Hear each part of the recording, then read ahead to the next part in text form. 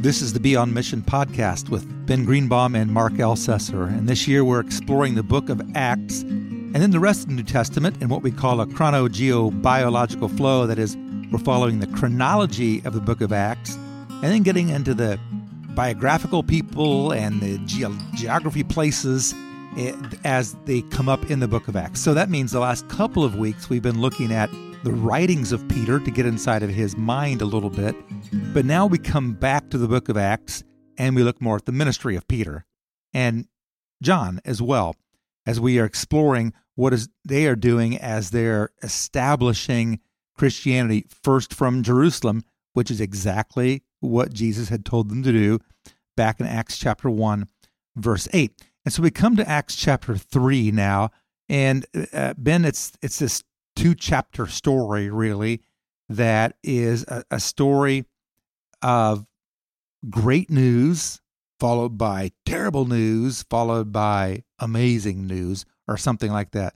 So I want to just pick on some of these, what I call crazy statements that appear in the narrative of Acts chapter 3 and Acts chapter 4, and maybe explore them from the perspective of how do those speak into our lives in this day? And how are they either excuses that we use or challenges that we face or things that we can overcome in a way as we see how these early followers of Jesus were faced with the situation. So the context of the story is that Peter and John were going to church, and actually they were going to the temple. One of the things we often forget is that when they became followers of Jesus, they didn't stop being Jews. They were still going to the Jewish temple.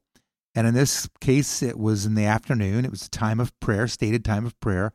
And they were headed to the temple. And there was a guy there who was placed there every day. And he was not able to walk. They called him a lame beggar. I don't know if that's politically correct, but that's what the NIV calls it. And he was a lame beggar, it says.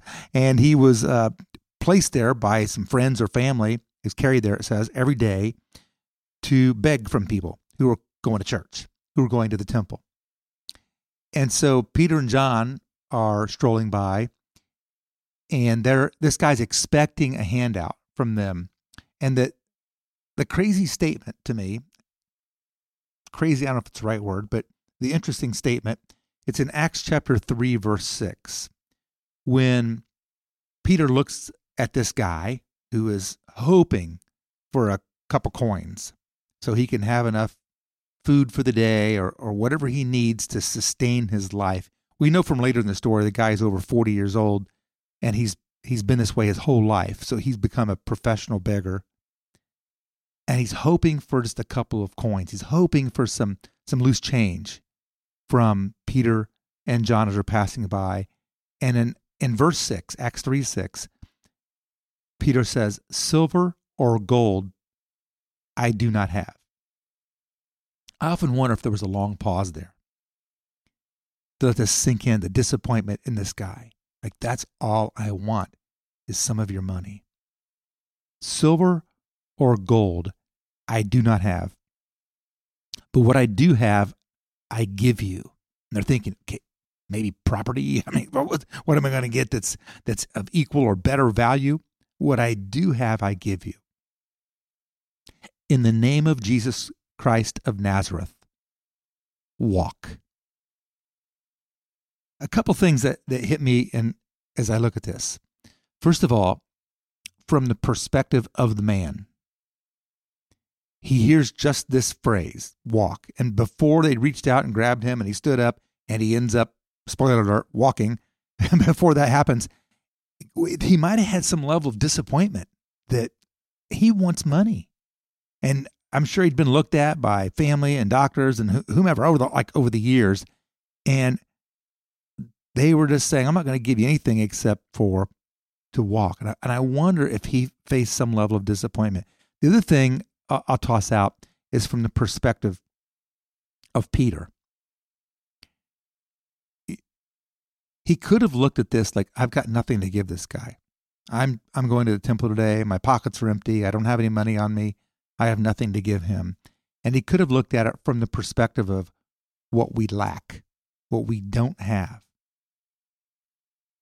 Rather, he looked at it from the perspective of what we possess, what we do have. And he knew he had the authority of the name of Jesus Christ in his pocket. So from those couple perspectives, pick one of them. I don't know, pick both of them, however you want to do it. Like from this guy's perspective and from their perspective, how does that speak into us when we in life are ministering or are ministered to by people out of the abundance of what they have, when the hope or the expectation could be for something completely different than what's being offered in that moment? Am I making any sense at all? Yeah. Okay, yeah, I good. think so. I mean, I don't know. Well, that's not unusual. Not. No. Make sense of it, brother. Yeah, you're making sense. No, one of the things, and it just occurred to me, which I find fascinating, Peter sets Jesus against silver and gold constantly. Yep. I just was thinking about this because in 1 Peter, which we talked about last week, one of the things, or 2 weeks ago, one of the things that we saw in 1 Peter is he makes the point that that our redemption was purchased by Christ. It cannot be purchased by silver or gold. And then he sets our eternal inheritance against silver and gold, that there is a treasure of much more infinite worth that will not, that's imperishable, that will not spoil or fade. And then here, again, he sets Jesus against silver and gold. You think it's because Jesus called him out of his fishing boat and said, man, that was your career, that was your way of making money, leave it? Yeah, and it was Peter, Jesus and Peter have this conversation, I think it's in Matthew 16, but when Peter confesses Christ, I think it's there, but Peter makes the comment, we've left everything for you. And so to that end, yeah, that might be an aspect that conditions Peter's heart, that he sees Christ as the ultimate treasure, the one true treasure that, again, is never going to spoil or fade. The one thing that is certain is the salvation that comes through Jesus Christ. And so he sets Jesus against the silver and gold that the man is wanting and desiring. And Peter's like, I've got something of infinite worth to give you. I have Jesus. And I think to us, that should, in essence, not to say that there's not a need to meet material needs as we can, the needs that are existent. We are called to feed the hungry. The reality is that there is a greater need that all of humanity shares in, and it's our need for Jesus Christ. And so recognizing that as we go to feed the hungry, there is a deeper need that is before us, that we need to be pouring into the lives of other people as well as into our own life, because we constantly wrestle with this tension between the things of this earth that are perishing, that are fading away, and our relationship with Jesus Christ. That tension between the treasures of this world and the one who is the greatest of all treasures. So after they gave him this true treasure of words, they said, walk in the name of Jesus Christ of Nazareth. Then the next verse says, taking him by the right hand, he helped the guy up, and instantly the man's feet and ankles became strong. One of my friends, Dr. Steve Herbst, is an ankle surgeon. And I asked him about this passage one time. I said, talk to me about this. This guy's never walked. From birth, he couldn't walk. And here he is, 40 plus years old. And now instantly they become strong. I said, in layman's terms, can you tell me what would have had to happen to his bones in order to be able to do that? And he said something like, first of all, you're not smart enough to understand my answer. I think that's what I remember him saying. But he basically said, it's not just the bones. It's the bones, it's the tendons, it's the muscles. And he went on and on and on for all the things that would have had to be miraculously strengthened and put into place and to work. And it was a majestic miracle. He described it as like, this is this is on par with any of the greatest miracles ever done in the Bible. And so thank you, Dr. Herbst, for teaching me about that. And I wish I could do justice to what you taught me about it. But so nonetheless, this guy's walking. He's not only just standing up, he's jumping, he's dancing, he's hopping up and down, the Bible says. And of course, the people that are around him, like, that's the guy, right? That we've for 40 years passed over. You know how it is. You like look the other way, pretend you don't see him, kind of a deal. Eyes avert. And they said, we know this guy. He's been here for decades. And yep, that's him. Now he's jumping around. And so Peter and John get this following. I mean, the guy's clutching onto them. Like you can imagine. I mean, it's like a bro hug that just won't break up. I mean, he's just like holding onto them. And the crowd starts running to Peter and John. Like, you guys are phenomenal. You're superheroes. And I love this next statement. It's in verse 12, chapter 3, verse 12 of Acts, when they say this: why do you stare at us as if by our own power or godliness we had made this man walk? Ben, to me, that brings a lot of things to my mind. There is a temptation that's real to make everything all about me. There's a temptation for pastors to make the rise and fall of the church all about me. There's a temptation for believers to make anything we do, any service we provide, all about me. And in this moment, when Peter's the man.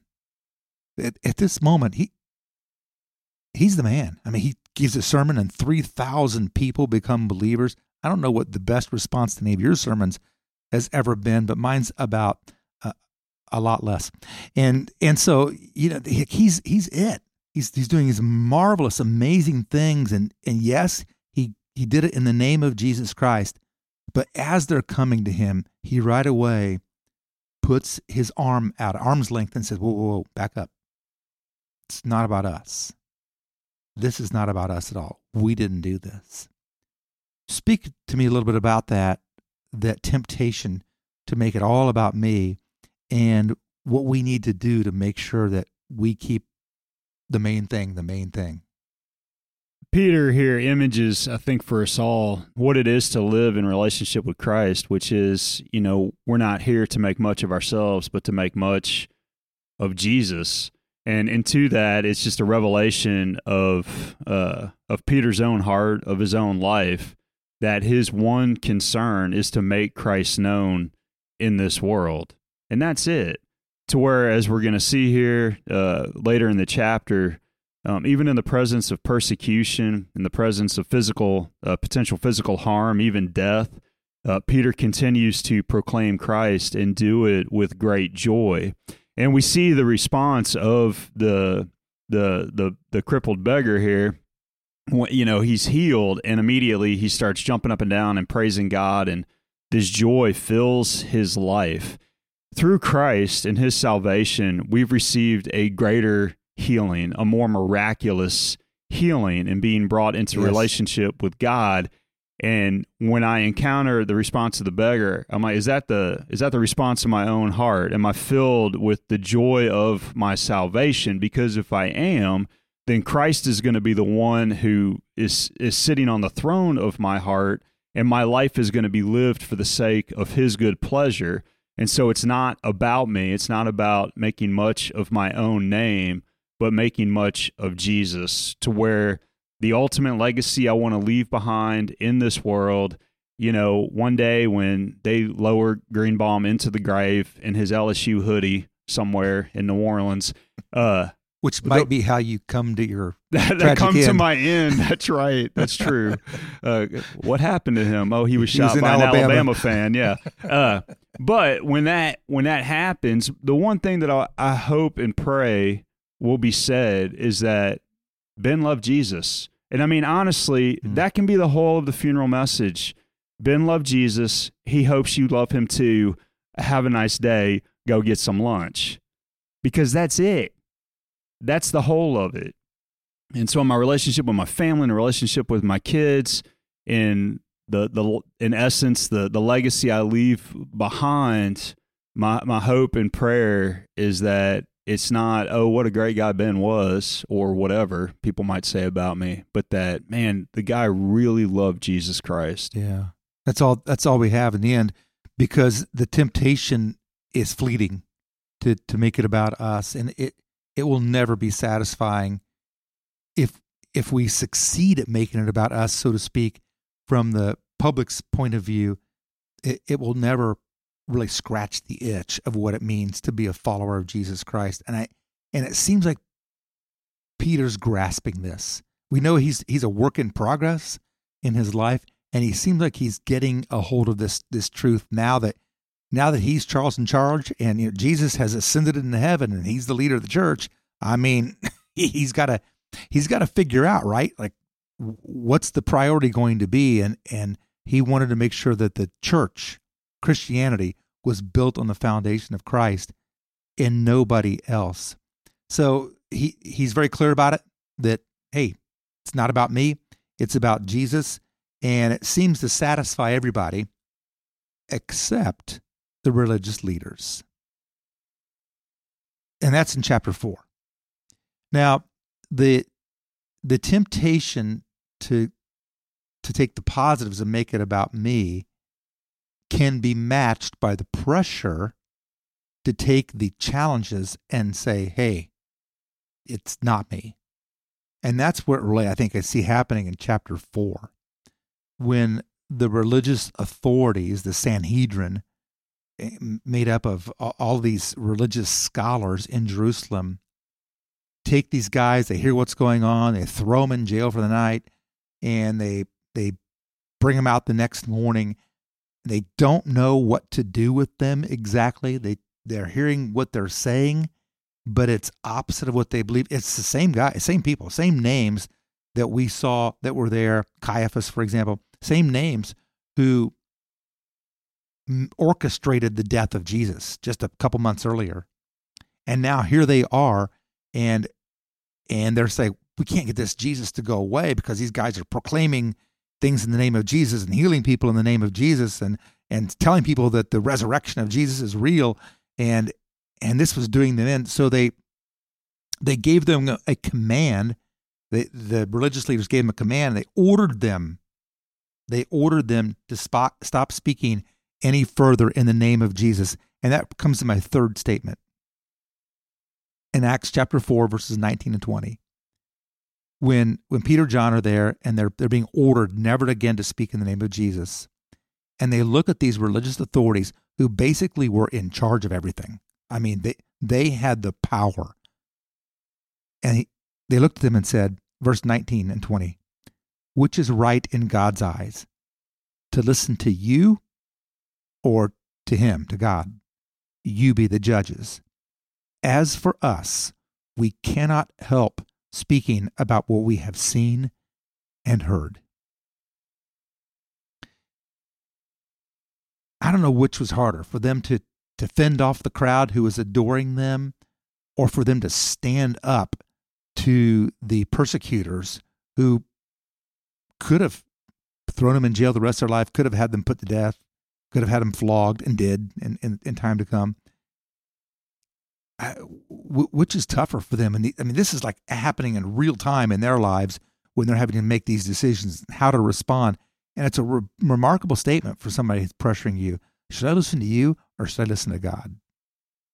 Yeah, it's two sides of the same coin, really. I think there's an aspect of self-preservation on one side relative to the Sanhedrin persecuting them, calling them and asking and declaring for them to stop proclaiming Christ and threatening them.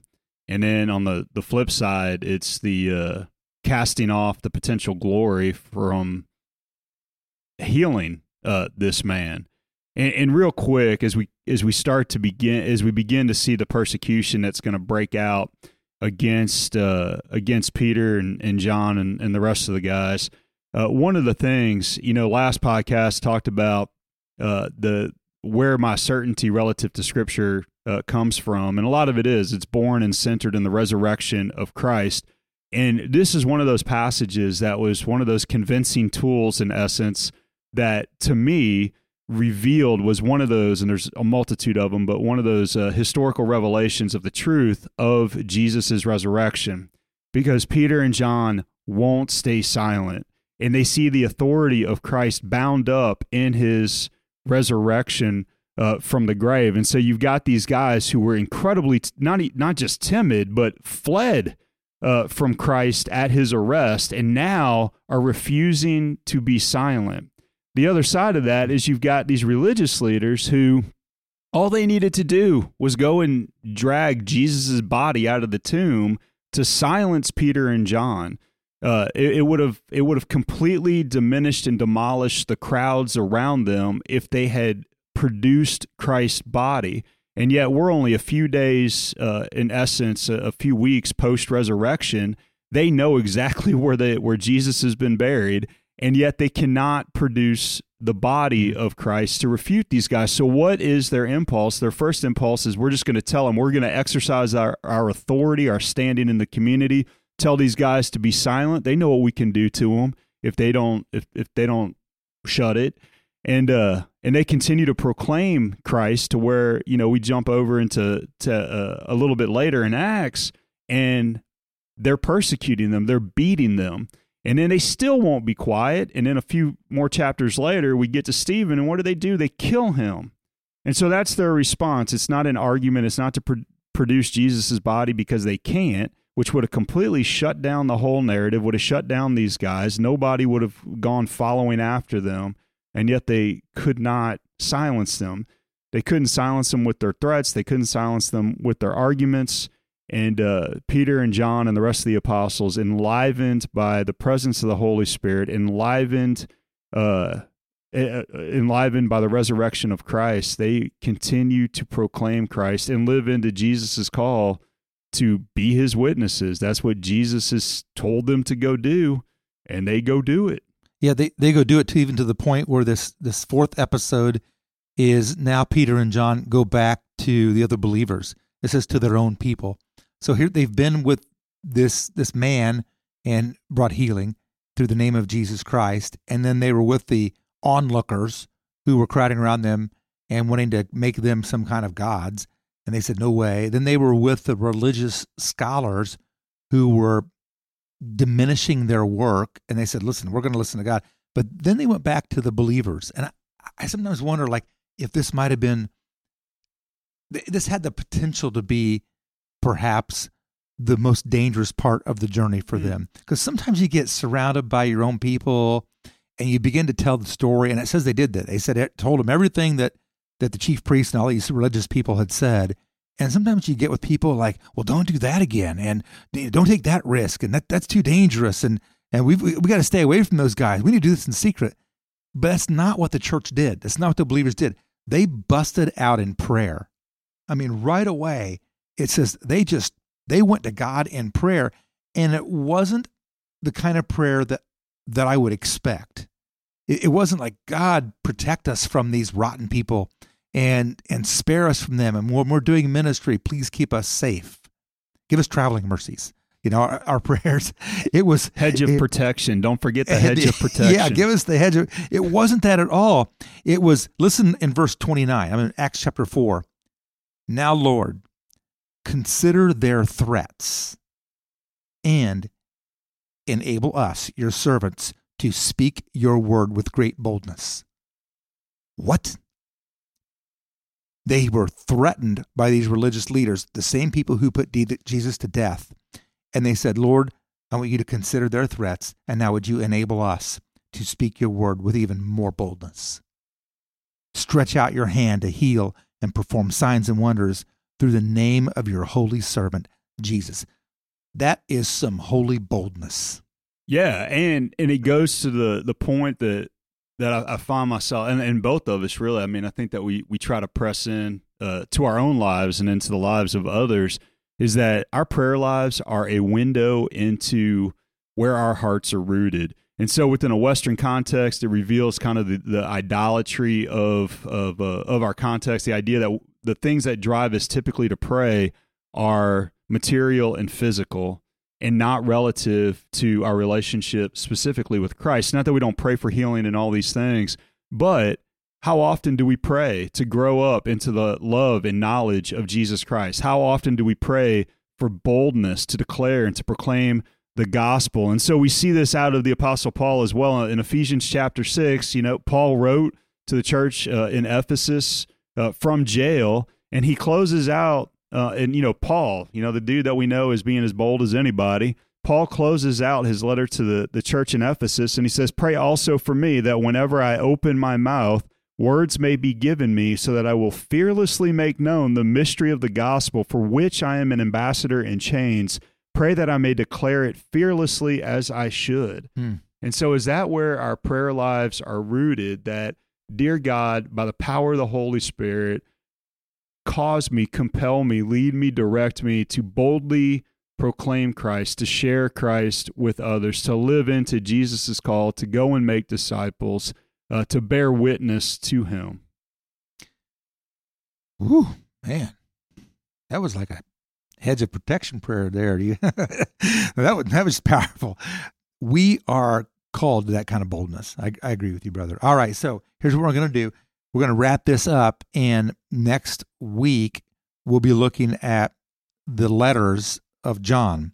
John wrote the Gospel of John. He wrote in the book of Revelation, but he also wrote these little letters, 1st, 2nd, and 3rd John, and we're going to take a peek into that a bit as we digress again from the book of Acts in our study this year. And we'll be looking maybe intently at the love one another concept that John is challenging us to think about. Remember, this is not put out in chronological order, but we're trying to get in the minds and the hearts of the people who are doing it. So with all this activity of Peter and John, we've looked at Peter's letters. Now we'll stop and take a look at John's letters. If you want to jump in deeper, go to our church's website, fishersumc.org, or go find our app and click on the Be On Mission link. And if you want to stay up to date with the Be On Mission podcast, we encourage you to like and subscribe wherever you get your podcasts. We'll see you next week. God bless.